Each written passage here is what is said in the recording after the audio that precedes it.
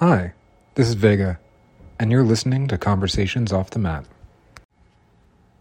I can't wait to get this series started, so let me introduce our guest speaker, Lanaliz. Hey guys, Lanaliz here, and I'm so excited that you're joining us for this episode of Conversations Off the Mat. It's so fun to meet with you here today. Yeah, likewise. I got my coffee. We had a good little meditation dance session there for a minute. Yeah. Thank you. Nice. Thank you, brother. I love meeting with you. Can I just say, Same. out of all of the Reiki students that I have and the masters that I have, truly I only have you as a master male energy. And so I love connecting with you. I love hearing your insight on stuff. And I'd love for you one day to possibly join a sister circle when we invite the masculine energy in and perhaps help me lead in something too. And so know that could be an invitation for you down the line if you'd ever be interested. Well, thank you. Yeah, that sounds absolutely wonderful. Mm-hmm. So yeah, let's just get right into it. We've been talking about working with various aspects of divine manifestation. Just recently, I think you're working with Saraswati. Is that right? Yes. All right.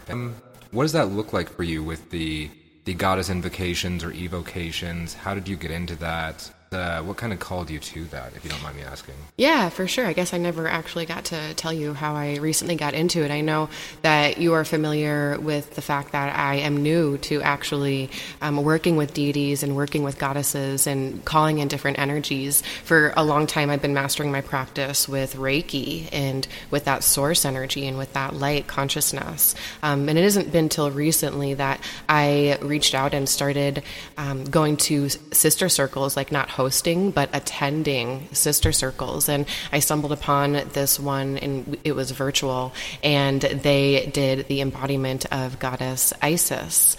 And it was so powerful for me when I actually got to come forward with this idea that I could use the energy of an archangel or an ascended master, right? Or an energy that is gone here on the physical, but that we can still tap into energetically and use that and embody it. And so I kind of took the whole month after that first introduction to goddess Isis, and I started to use her mantras. I created a meditation and listened to it with my own voice, right? Which was very, very powerful.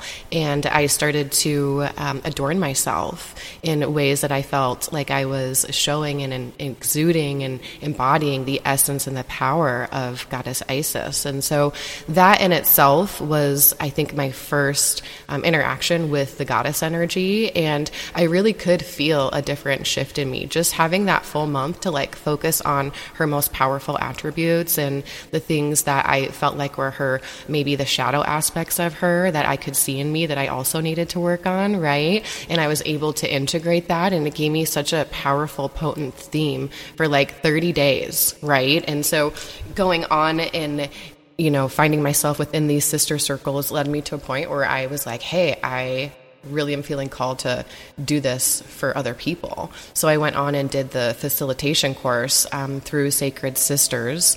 And within that, they actually talk about the embodiment of the goddess, and they do it within each circle. And so that has kind of been my meat. And the content that I put together is kind of off of the facilitation course that I took through Sacred Circles. And of course, it really is just an outline, right? And I feel into the collective energy, the cosmic energy, and also just what my guides are telling me what I should be doing for that month. And it's so super interesting how it all comes together. I never know what goddess we're going to do, I'm telling you. And I never exactly know what the theme I want to do is until finally I start writing it down and I start talking to the other facilitators about it. And it always matches.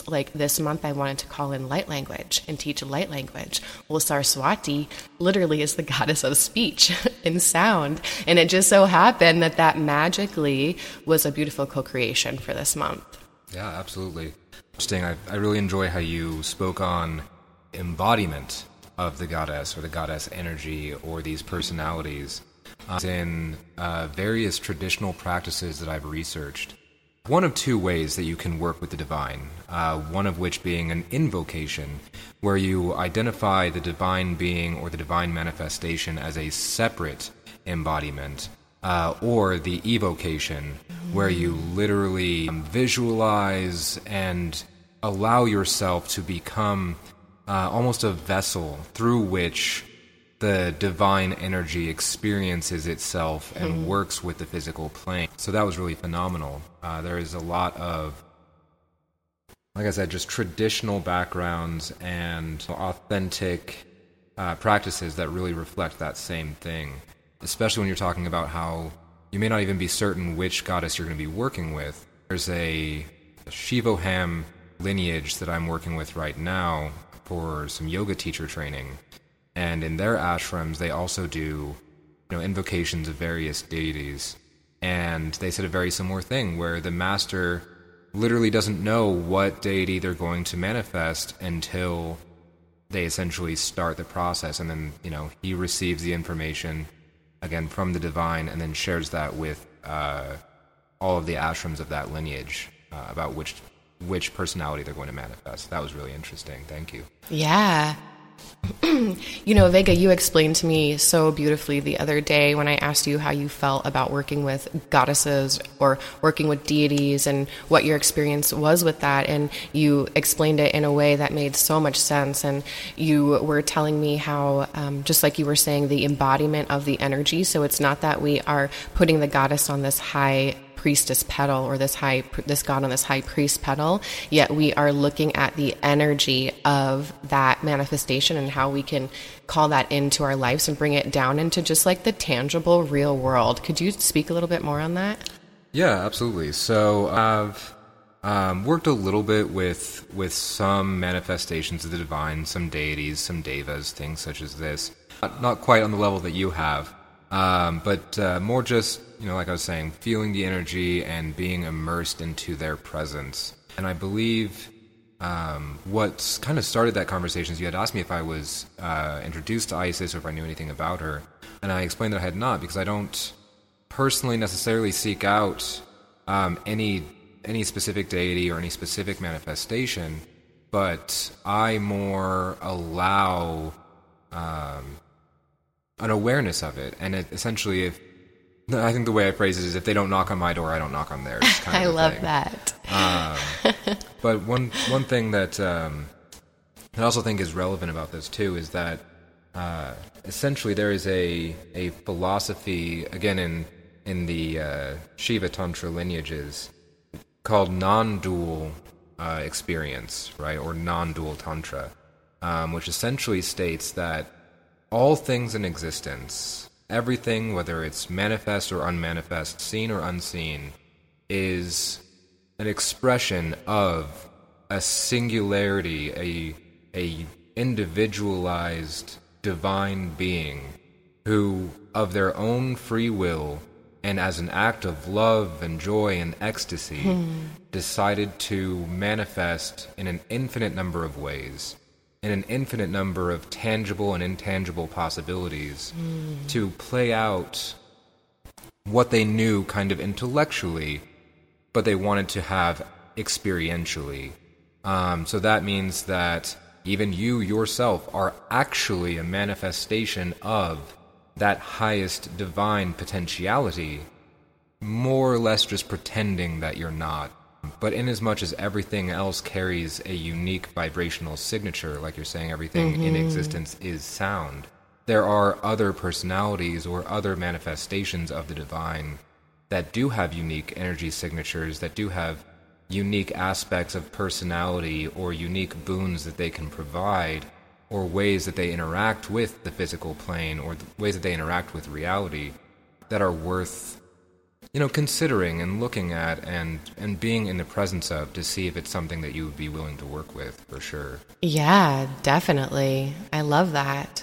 And I love that we are using the time and space here to bring forward these types of messages for people, just to let them know, like, hey, guess what? We are all super connected. We are all, right? We are all one body. Truly, really. We are all connected to that one source and to our higher self. And that actually brings up a unique thing that I've been reading about recently, is how people are always saying, I need to connect to my higher self. And we are introducing light language, like I said before, in the next sister circle. And to be able to speak through your soul. You have to be able to be aware of your higher self. And so I changed the word connected to aware, because your higher self is literally like your arm. It's a part of your body. If you weren't connected to it, it would be like cutting off your arm. All you have to do is just be aware of your higher self. Absolutely. So here we are, aware of your higher self. It's a part of your body. It's a part of your system, just like we have the organs and the tissues and everything works. And if we keep on stating and proclaiming with our voice, which creates that vibration, that we are not connected to our higher self, then we are literally fooling ourselves, because it is there. And so all you have to do is state, I am connected to my higher self. And it is so, because literally what you say is law, right? And so here we are all connected to our higher self. We all have that ability to call in different energies with that, because I think sometimes people say, well, how do I call upon that energy? What does that even mean? How do I connect to source, or to that, energy that you're speaking of, where I can tap into the goddess or tap into the deity and call that down? I think it's hard for people to understand what we're talking about. Is there any way that you could bring that into more layman's terms for people? Yeah, absolutely. Or at least I can try. Essentially what we were talking about may require challenging your fundamental understanding of definitely. space, time, and reality. Yeah. But, in my experience, there's quite a few ways that an individual can call upon these types of energies, these types of personalities, these aspects of the divine. Most common would be through yantra and mantra, right? Yantra being a geometric shape that is supposed to be a physical manifestation of the form of the divine that you are working with, and a mantra being a corresponding series of sounds as, again, an invocation to the divine. And depending on what lineage you're working with, or what you believe individually, the mantra, this sound, the seed, may actually literally be the form of the divine itself. So when you are singing that or speaking that mantra, you are literally creating that divine being by doing so. Oh my gosh, can we just pause there for a second? Yeah. Like, do you guys actually realize that we are birthed and created by sound? Sound moves you. Sound moves through you. Sound can shift you. Sound can upgrade you instantly. Sound could bring you down. There are so many things associated with sound. And just like you were saying, Vega, how the sound is the mandala. So you're looking at sound as not only being able to digest it audibly with your ears, but also you digest it with all of your senses. You feel it in your body, in your bones, in the water, in the blood, and the oxygen within you. And it creates that shape, that tangible shape. It creates that pattern and that structure, that order of the mandala. It's so beautiful. Right. I think I remember seeing some study where, I want to say there was salt put on a metal disc or plate, and then they played various vibrational frequencies like, bass music or what have you. And by changing the tones or changing the music that was being played, like you said, there was literally mandalas taking form in the salt that was on the metal disc. So yeah, like she's saying, sound literally is the foundation of existence. And it has a profound impact on both the existential reality external to the being, as well as the manifestation of the being itself. Yes, and so, for example, what could you do or say to call Saraswati in with sound? Like, would you use the beautiful mantra that you most recently taught me? I would. I don't actually remember the mantra for Saraswati off the top of my head. It's not a mantra. I think it is more just a saying. I have Saraswati on my tongue. Sure. Yeah, that is absolutely a possibility of an invocation, right? Is literally just realizing anyone has the capacity to, like you're saying, have Saraswati on her tongue.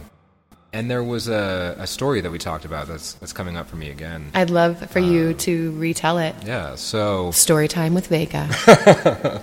So there was a time where a pure asura, non-benevolent being, had done in very, very intense penance, spiritual practice, yoga, things such as this, in order to obtain a boon from Brahma, the creator. And a little bit of a backstory to that if you look into various types of yogic traditions or philosophies, you may find, as I have found, that certain beings, regardless of their intention, regardless of their alignment, have the capacity to work very, very hard and very diligently for a very long period of time and essentially get whatever it is they're asking for from creation. That's what this being did. Upon doing so, it became known to the various, the devas, the gods and goddesses, that this being had the intention of destroying the world and all creation with it. He knew that, once Brahma showed up, that was going to be the boon that this being asked, was to be able to have the power and authority to destroy all creation.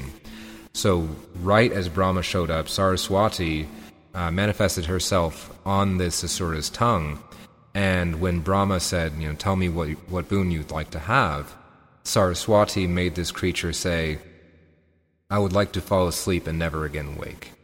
And in doing so, actually saved all creation from being destroyed. Wow.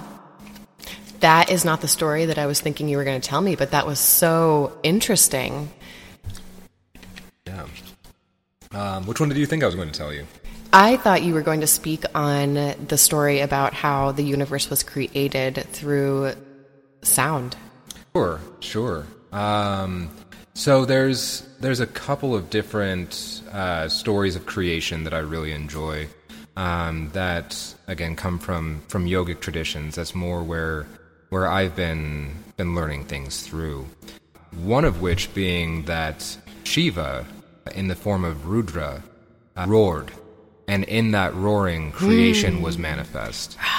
A little bit louder. I probably let's just say it. I'd have to be like, roar, if I was creating. It was a bit more like that. Right. Yeah, I like that. That felt good. Yeah. Man, that felt really good, actually. Ladies, guys, can you do that with me? Roar! Like, literally create. That feels so freaking fire. Right. All right, sorry. No, you're great. Continue. Thank you. And I really like that in the parallel from what appeals to my more intellectual or scientific side. Is in my mind, that really does kind of translate to a Big Bang. There was just some type of catalyst that then resulted in all forms of the known manifest universe happening. Mm-hmm. One that really relates to Saraswati, and I don't know if we've actually talked about this one. It's the story of Brahma and Saraswati. Yes, this is the one. Oh, good, yeah. So Brahma, again, is, for those that aren't aware of yogic lore, Brahma is the creator.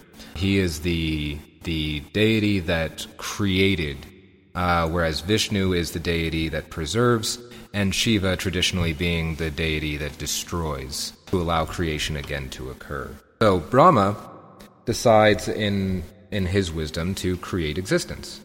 Because, I assume that, again, like we were saying earlier, the singularity that wanted to know experientially rather than intellectually what existence would be like.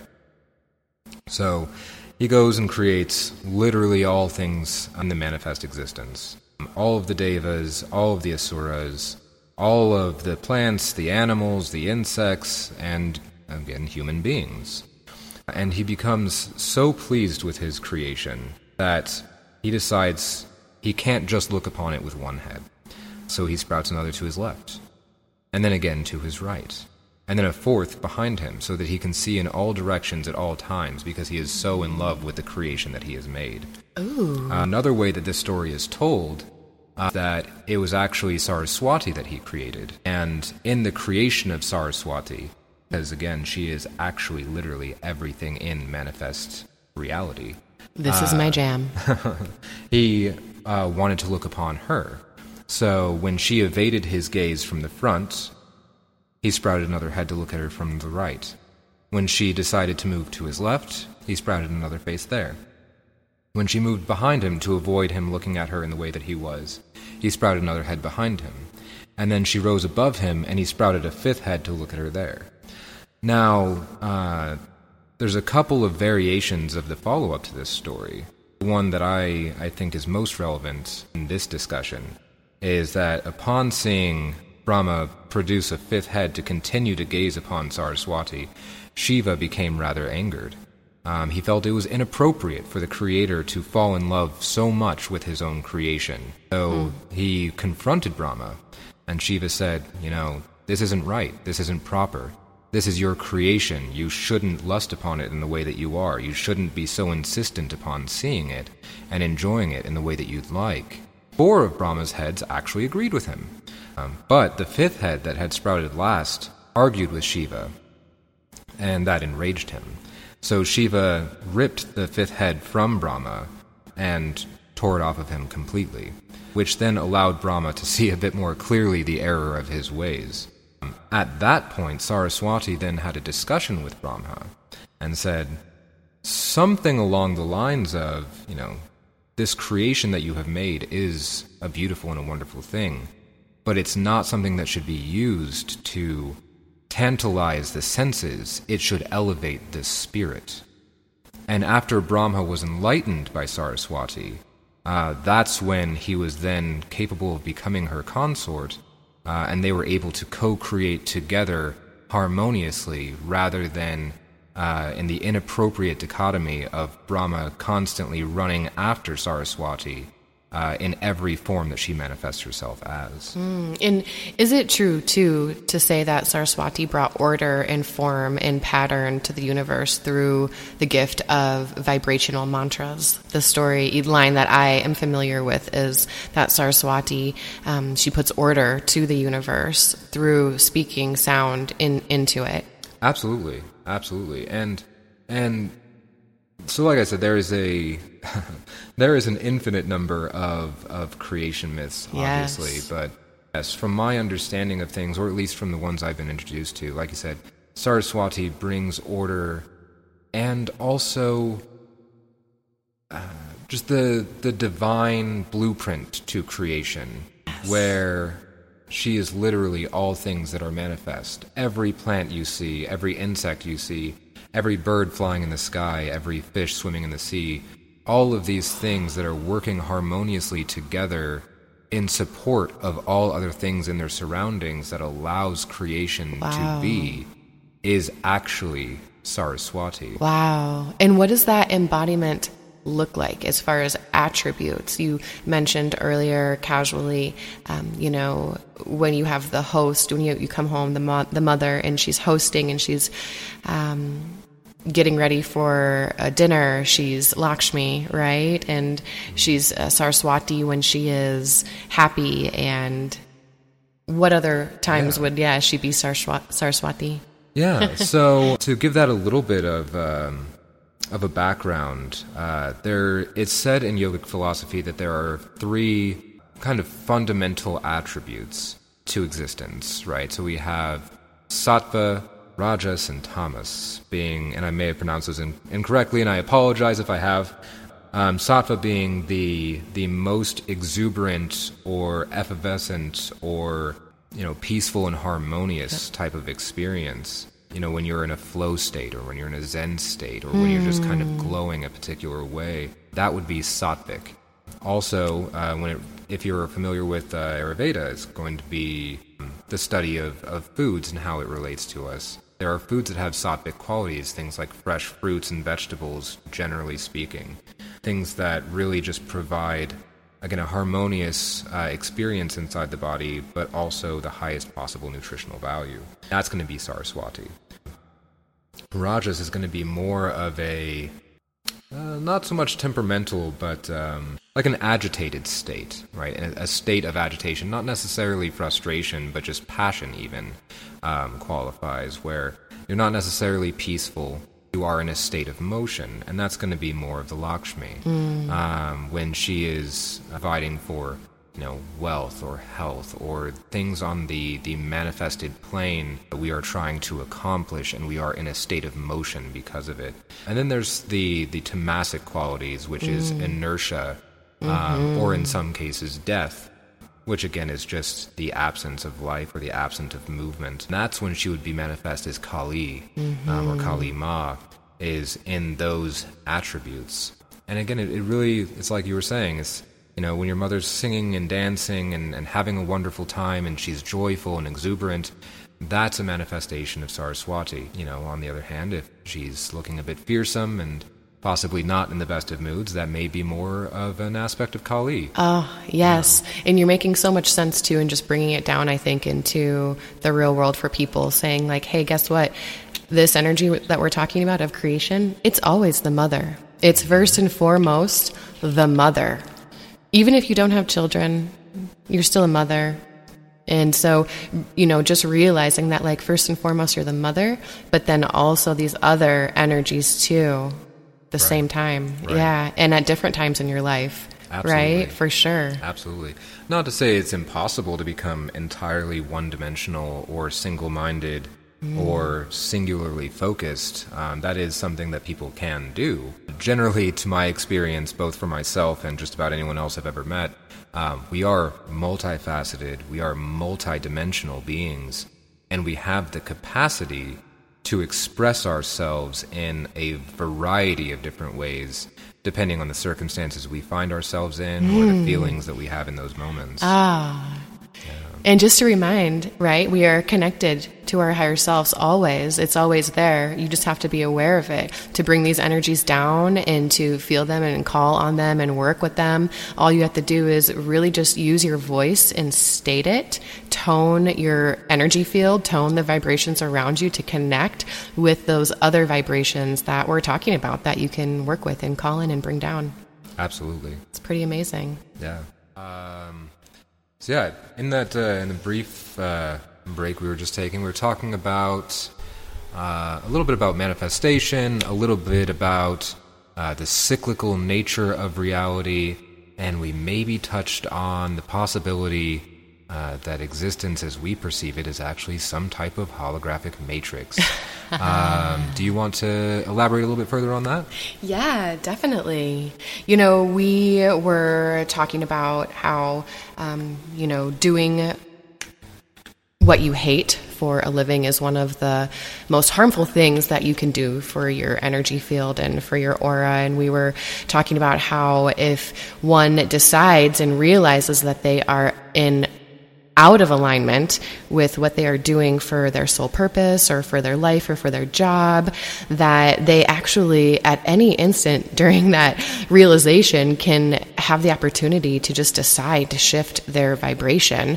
And, like you were saying, a lot of people think that the things that happen to us are cause and effect. And we were talking about how we are actually just playing off whatever vibration we are putting off. And so we are attracting that to match that of which we are putting off. And so it's just so interesting to think that we have the power to get out of any situation if we truly, truly decide and want to. But it's so different from just thinking that you want out and actually shifting that frequency and that vibration. Right. In my experience or in my philosophy, a lot of that is also going to have to do with the behaviors that you're exhibiting day to day and your beliefs around your own self-worth, around what it is that you believe that you bring to the table, things like that.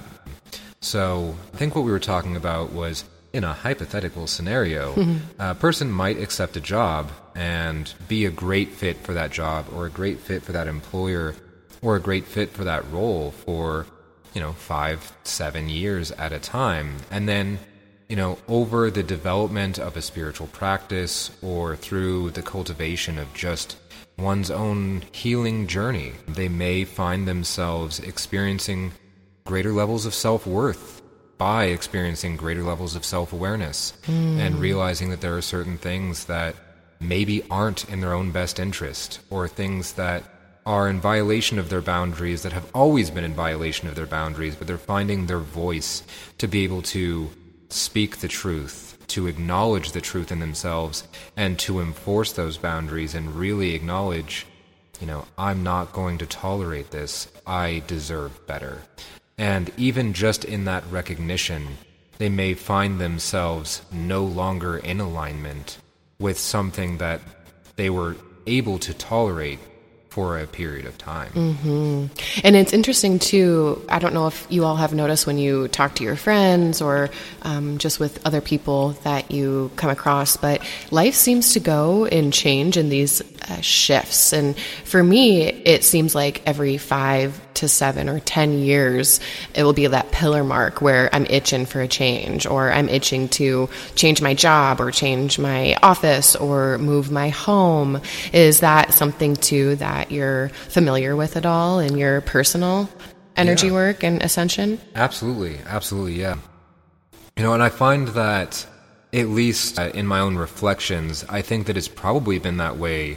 I don't know if it's the same for you, but for me, probably, roughly my whole life, where, I find myself occasionally repeating certain patterns of behavior or thoughts, or just immersing myself in various patterns that, like you said, repeat typically on about 7-year cycles.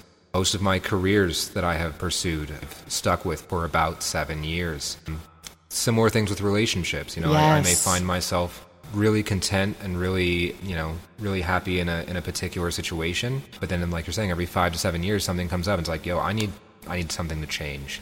Doesn't necessarily mean I need to change the partner, doesn't necessarily need to change my environment. I don't need to up and move every 7 years or anything like that, but I might have to rearrange my furniture, or just, again, reestablish my boundaries or my expectations with my partners, or even investigate for myself, who am I every 7 years, because that's likely to change. Oh, definitely. And two, just the idea that because we are made of vibration and sound, like we were touching on before, our soul actually wants to continue to raise its vibration, its energy signature. It wants to continue to ascend. And so we all work off of what's called, the law of vibration. And so we have a choice. If we are in an environment or in a relationship that feels heavy and feels dense and feels as though it is bringing us down, that is actually playing off of our own vibration. You've heard that term, misery loves company. That's because those lower vibrations will literally drag you down, and then it will amplify that density. But when you are on the path of enlightenment, or you're awakening, or you're trying to feel into what it is the fuck you want in life, you really do have to consciously make that decision sometimes to rise above and allow that lower density to naturally, or possibly with force, or possibly with intention, fall off and out of your energetic sphere, right? So that you can continue to rise. And so that could mean a huge reorganization of your life. I mean, it could mean ending of a relationship, or a new job, or relocating, or maybe it's something, even more simple as like completely decluttering your house and donating all of your crap that you're not using anymore. Whatever it is, it could be a habit, an addiction, right? Or a poor way of looking or speaking to yourself and your body and your temple. But either way, we're saying that like you have the choice. You don't have to stay stagnant, because when you become stagnant and you just stay in that relationship or that job, what happens is depression grows, inflammation grows in your body, you start to get chronically ill and you can't figure it out, right? And so all of these things start to actually affect our cells and our bodies, because we are made of vibrations, we are made of sounds, right? And so are our thoughts and our feelings and emotions that are being created with whatever timeline that you're in. And so our goal, right, is to express the embodiment of bliss and joy and peace, and amplify that feeling of love. That is literally your duty on earth, is to find your joy and do that, amplify that. Because when we can embody that joy on earth, it's literally making it better for every single person.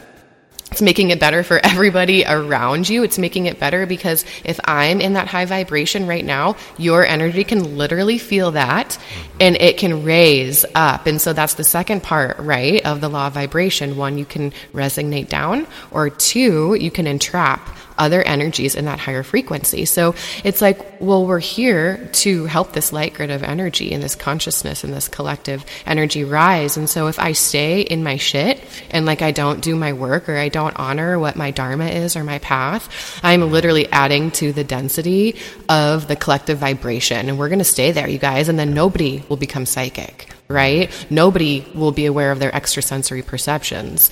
But if we can all do the work, do the shadow work, step into our dharma, let go of those low vibrations in relationships, situations, jobs that we hate, step into our truth, it amplifies that for literally everything.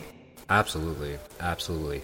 And for those wondering, I would wager a guess that if you are listening to this, you are likely already on the path of awareness. You are on the path towards enlightenment. You are on the path towards ascension. And again, like she was saying, we're simply here to remind you, you have choice. You have sovereignty. You have free will. It is up to you what to do to embody that joy, to embody that bliss, to find your own unique contribution. Because I assure you, nature does not make mistakes. And there is something that you have within yourself that is absolutely unique to you, that you can bring out and provide to the world that only you can bring. And that's it right there. Like, that's the jam, the jelly, the butter, the bread, everything, the honey. You have magic. You have something to bring to this world through your soul. And so finding out what that is, exploring that. And Vega, you talked about earlier, we have these bumpers, right? And so we talk often about, aligning to your highest possible timeline. And when we say that, it truly is just kind of like a decision that you're ready to upgrade. You're ready to start acting in a way where you love yourself and you love others, and you like to do things that make you happy and that bring you bliss and joy. And so you can upgrade from your timeline, like with your conscious thinking mind and with your intention and energy. But there is also this idea, right, that, hey, maybe we're not sure what we need, right? But we know that we don't need the energy that we're in right now, but we need something different. So what does that mean when you say you're in the bumper lane? Yeah, so for me, and this is, again, just coming from my own personal experience, individual results may vary, but when I set the intention for myself to co-create with the universe, to find myself in that highest timeline, and to be willing to kind of let go of anything that would be preventing me from getting there, I noticed some pretty dramatic changes in my life. So fair warning, if you decide to do the same, you may experience some brief turbulation.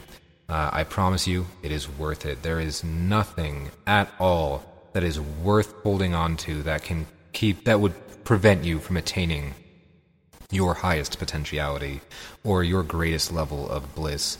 It's just a distraction. It doesn't serve you as well as you think it does. It's okay to let it go. But for me specifically, what we were kind of talking about is, I find myself in some various states of transitions recently. I've had to move my apartment. I've kind of reorganized my life around my personal relationships and things such as this. And again, that all came from me making the conscious, intentional decision that I will not allow myself to settle for less.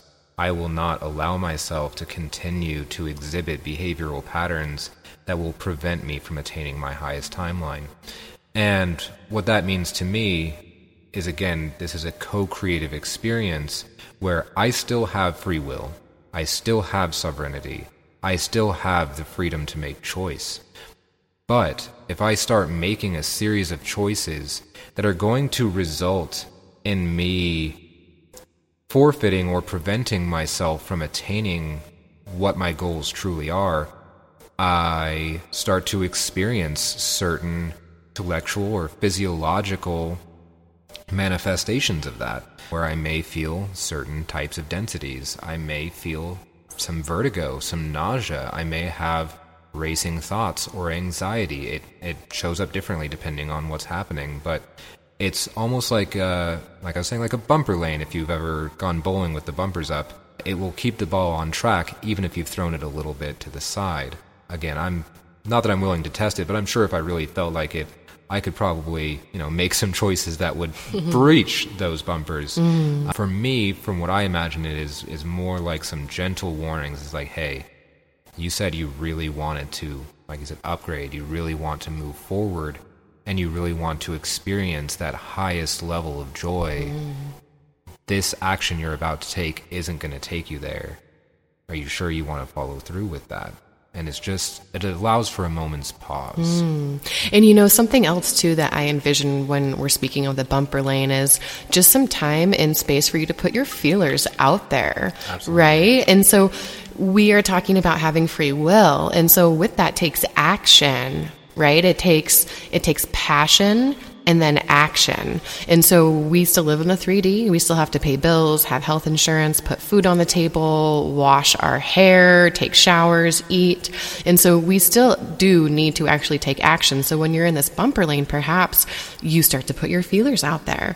Perhaps you start applying for new jobs or looking at new places to live or, putting some space or boundaries up with people just to test what that space feels like.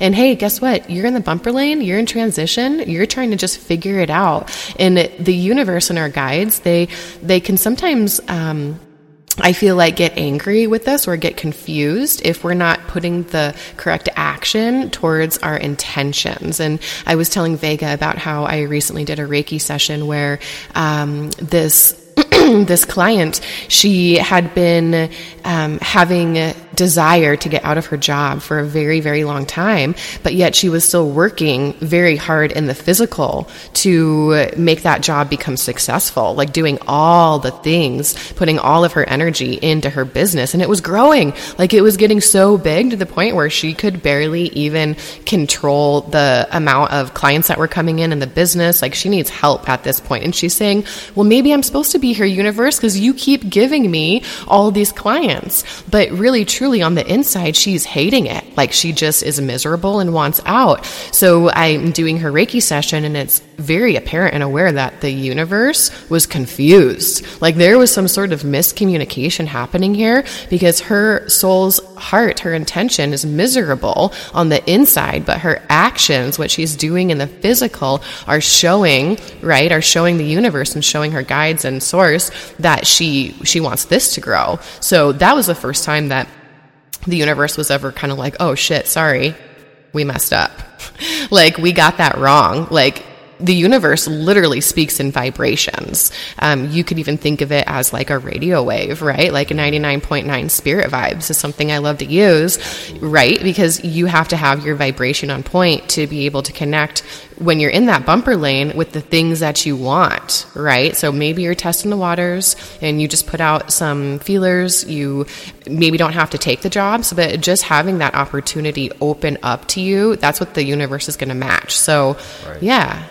Right, and I really like what you said about the radio stations, because for me, again, in my experience, it's like if I tell the universe that I'm tired of listening to the song being the reality that I'm experiencing, but I actually don't take the steps to turn the knob and find a different station, it's just going to keep playing the same song, or at least the same genre of song, right?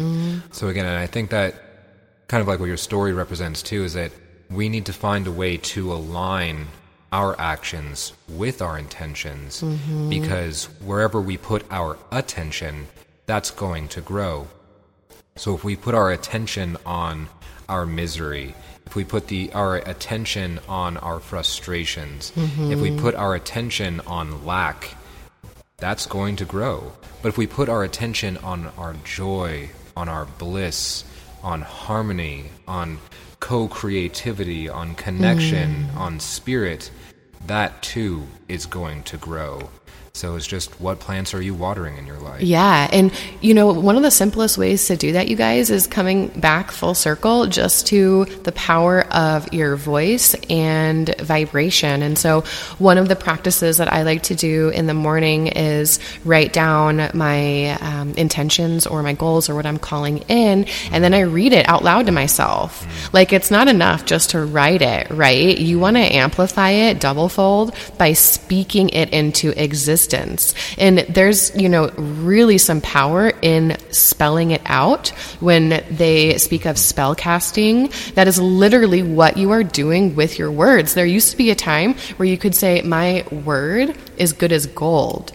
Right? Because your word was so powerful that it would speak it into existence. And so that truly is what you're doing. And we completely understand, like, we are conscious, awakened individuals living this existence, human experience, right? Trying to bring bliss and joy into the world. We understand that we have to co-create, our life with our spirit, soul, and the physical reality. So if you feel like you don't have time, like you have to go to work every day, you have to do all the things and take care of your family and kids, the least you could do is start speaking that of which you are trying to call in. Like, it's so simple and easy.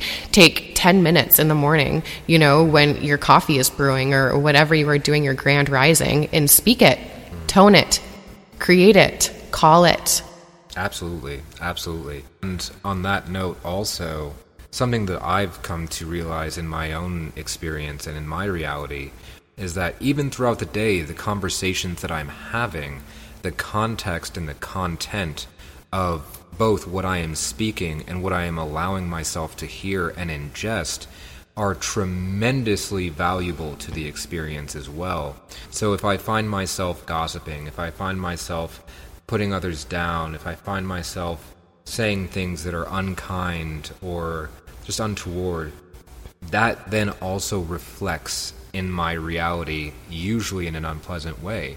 Whereas if I find myself being willing to, speak more life into my conversations or into other people even, and encouraging their growth and encouraging, their recommitments to themselves and things such as this, and avoiding those more discordant style discussions, again, I just see some really tremendous positive growth for both myself and my surroundings. Yeah. So it's good to be mindful of. It is, and it is something to kind of take note of as you're going on this path of ascension and your enlightenment, this idea where you need to maybe kind of take a look at your life and the people that are in your life and the energy that they bring into your life. Also, your content that you're watching, that you're reading, where you're putting your money, like all of these things. When you're getting into these higher vibrations of like a more permanent energy signature that's vibing higher, just like as your normal resonance all the time.